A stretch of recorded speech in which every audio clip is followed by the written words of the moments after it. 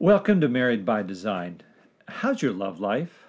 Are the things that you're doing and not doing that are throwing cold water on your relationship with your spouse? That's what we'll be looking at on this episode of Married by Design. The purpose of the Married by Design podcast is to encourage couples to enjoy all that God has for them in their marriage relationship. Welcome back to our podcast. We've been looking at the idea of romance within marriage. We've looked at the opportunity that we have to love our spouse. Love is a choice. Love is something that you do. It's an action. The greatest example of love is that Jesus Christ died on the cross. In Romans 5:8, Paul says, "But God demonstrates his love toward us in that while we're sinners, Christ died for us." Love is something that's demonstrated by actions. You demonstrate your love for your spouse by the way that you treat them, the way that you react to them, the priority that you make them.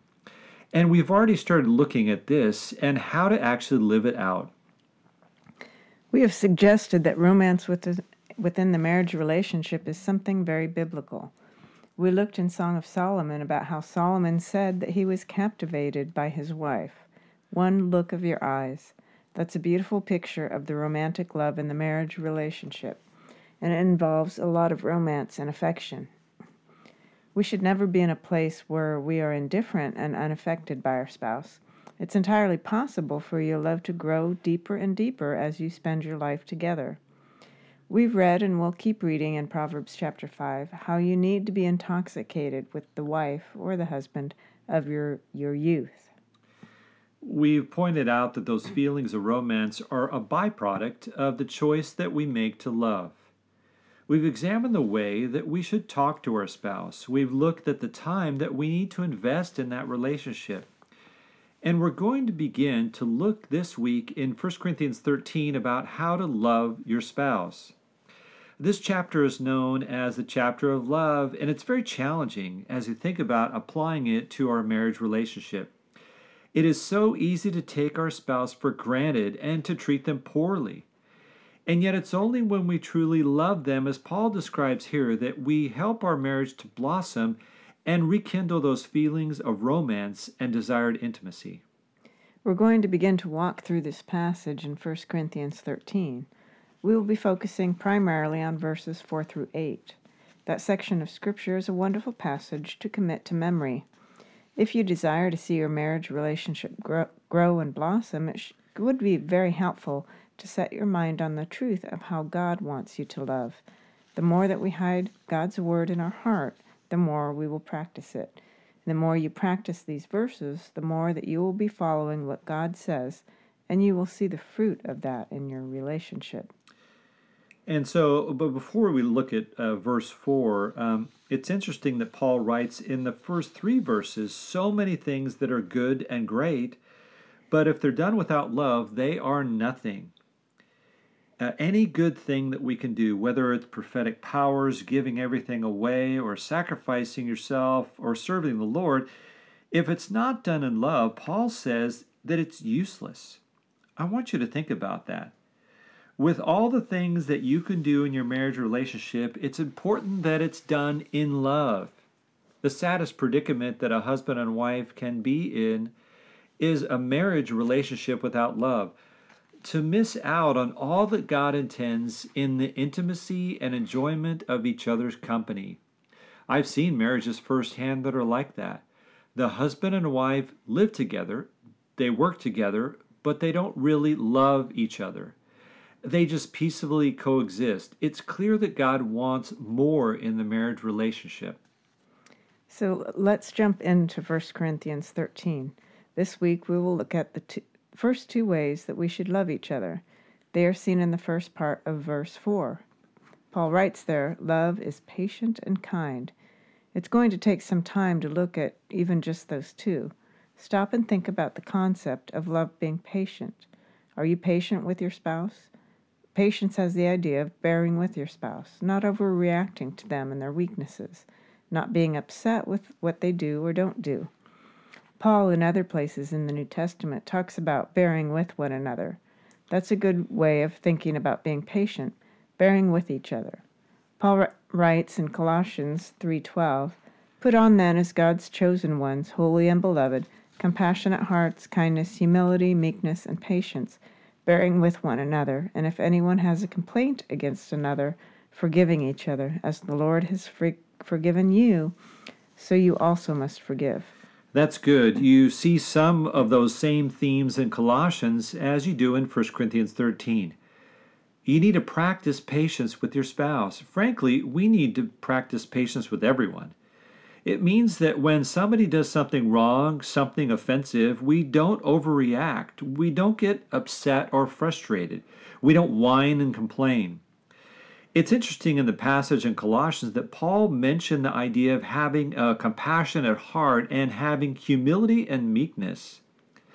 That's an important part of patience. If you're humble, you see your own faults, your own weaknesses, your own failings in the past, your poor choices, and your sinful nature that is still at work in your own mind and heart. I think the problem that we often have is that we are very patient with ourselves, but not with others. That's right. We allow for our own weaknesses and bear with ourselves easily enough. We don't get upset with ourselves anywhere near as much as we get upset with our spouse, right? But if we have that heart of humility, we will have all of our own weaknesses in view. And if we remember our own weaknesses, it will allow us to be patient with others. The reality is that your spouse makes mistakes. They do the wrong thing sometimes. They make the wrong choices and respond in the wrong way. They probably don't do it maliciously or with a mean spirit. Get used to it. We're all weak and we all make mistakes. Paul is calling us to love by bearing with and being patient with those things, letting those things go without even talking about them. Chalk it up to the fact that they are not perfect yet and still make mistakes, just like you do. Yes, if you've had children, do you remember how you treated them when they first were learning to ride a bike? Did you get all upset with them the first time they tried and fell over? I would hope not. That's because you realize that they don't have it down yet and they're just learning and they needed grace and encouragement, not impatience. Your spouse is the same way.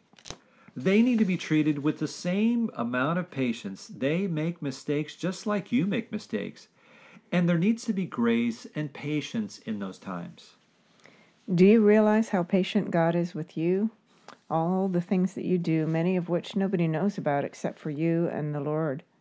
God could strike you right now with a lightning bolt and punish you, but He doesn't. He's patient with you. He bears with your weaknesses and puts up with a lot. Shouldn't you do the same with your spouse? When you're impatient with your spouse, that impatience kills the romance in your marriage relationship. When we're expecting them to be perfect and they don't measure up to it, it adds fuel to the fire of frustration and disconnect. If you want the romance back in your marriage, you need to extend great grace and be patient with your spouse. That's so true. And next we're going to look at kindness. Love is patient and kind. It seems that kindness is a bit of a lost art in our society. We don't see a lot of kindness, or at least it doesn't make the headlines the way violence and vindictiveness do. What exactly is kindness? It seems like a vague word like nice. But according to the dictionary, it is benevolence, goodwill, being considerate and helpful. Who do you think of when you think of a kind person? And what is it about that person that brought them to mind? Kindness is a character quality that shows other people that we care about them, about their physical and emotional well-being, and that we're interested in them and willing to serve them and do what we can to help them. Is that how you come across to your spouse? Do you communicate in a consistent manner that their well-being is important to you and that you're eager to help them and see them succeed? Does it even enter your mind that you want your spouse to view you that way? Very often it seems that we care a lot more about how people outside our family view us than we do about how our own husband or wife sees us. So what does it take to develop that quality of kindness in our lives, especially in our relationship with our spouse? Galatians 5:22 tells us that kindness is a fruit of the Spirit, a quality that is produced by the work of the Holy Spirit in our hearts.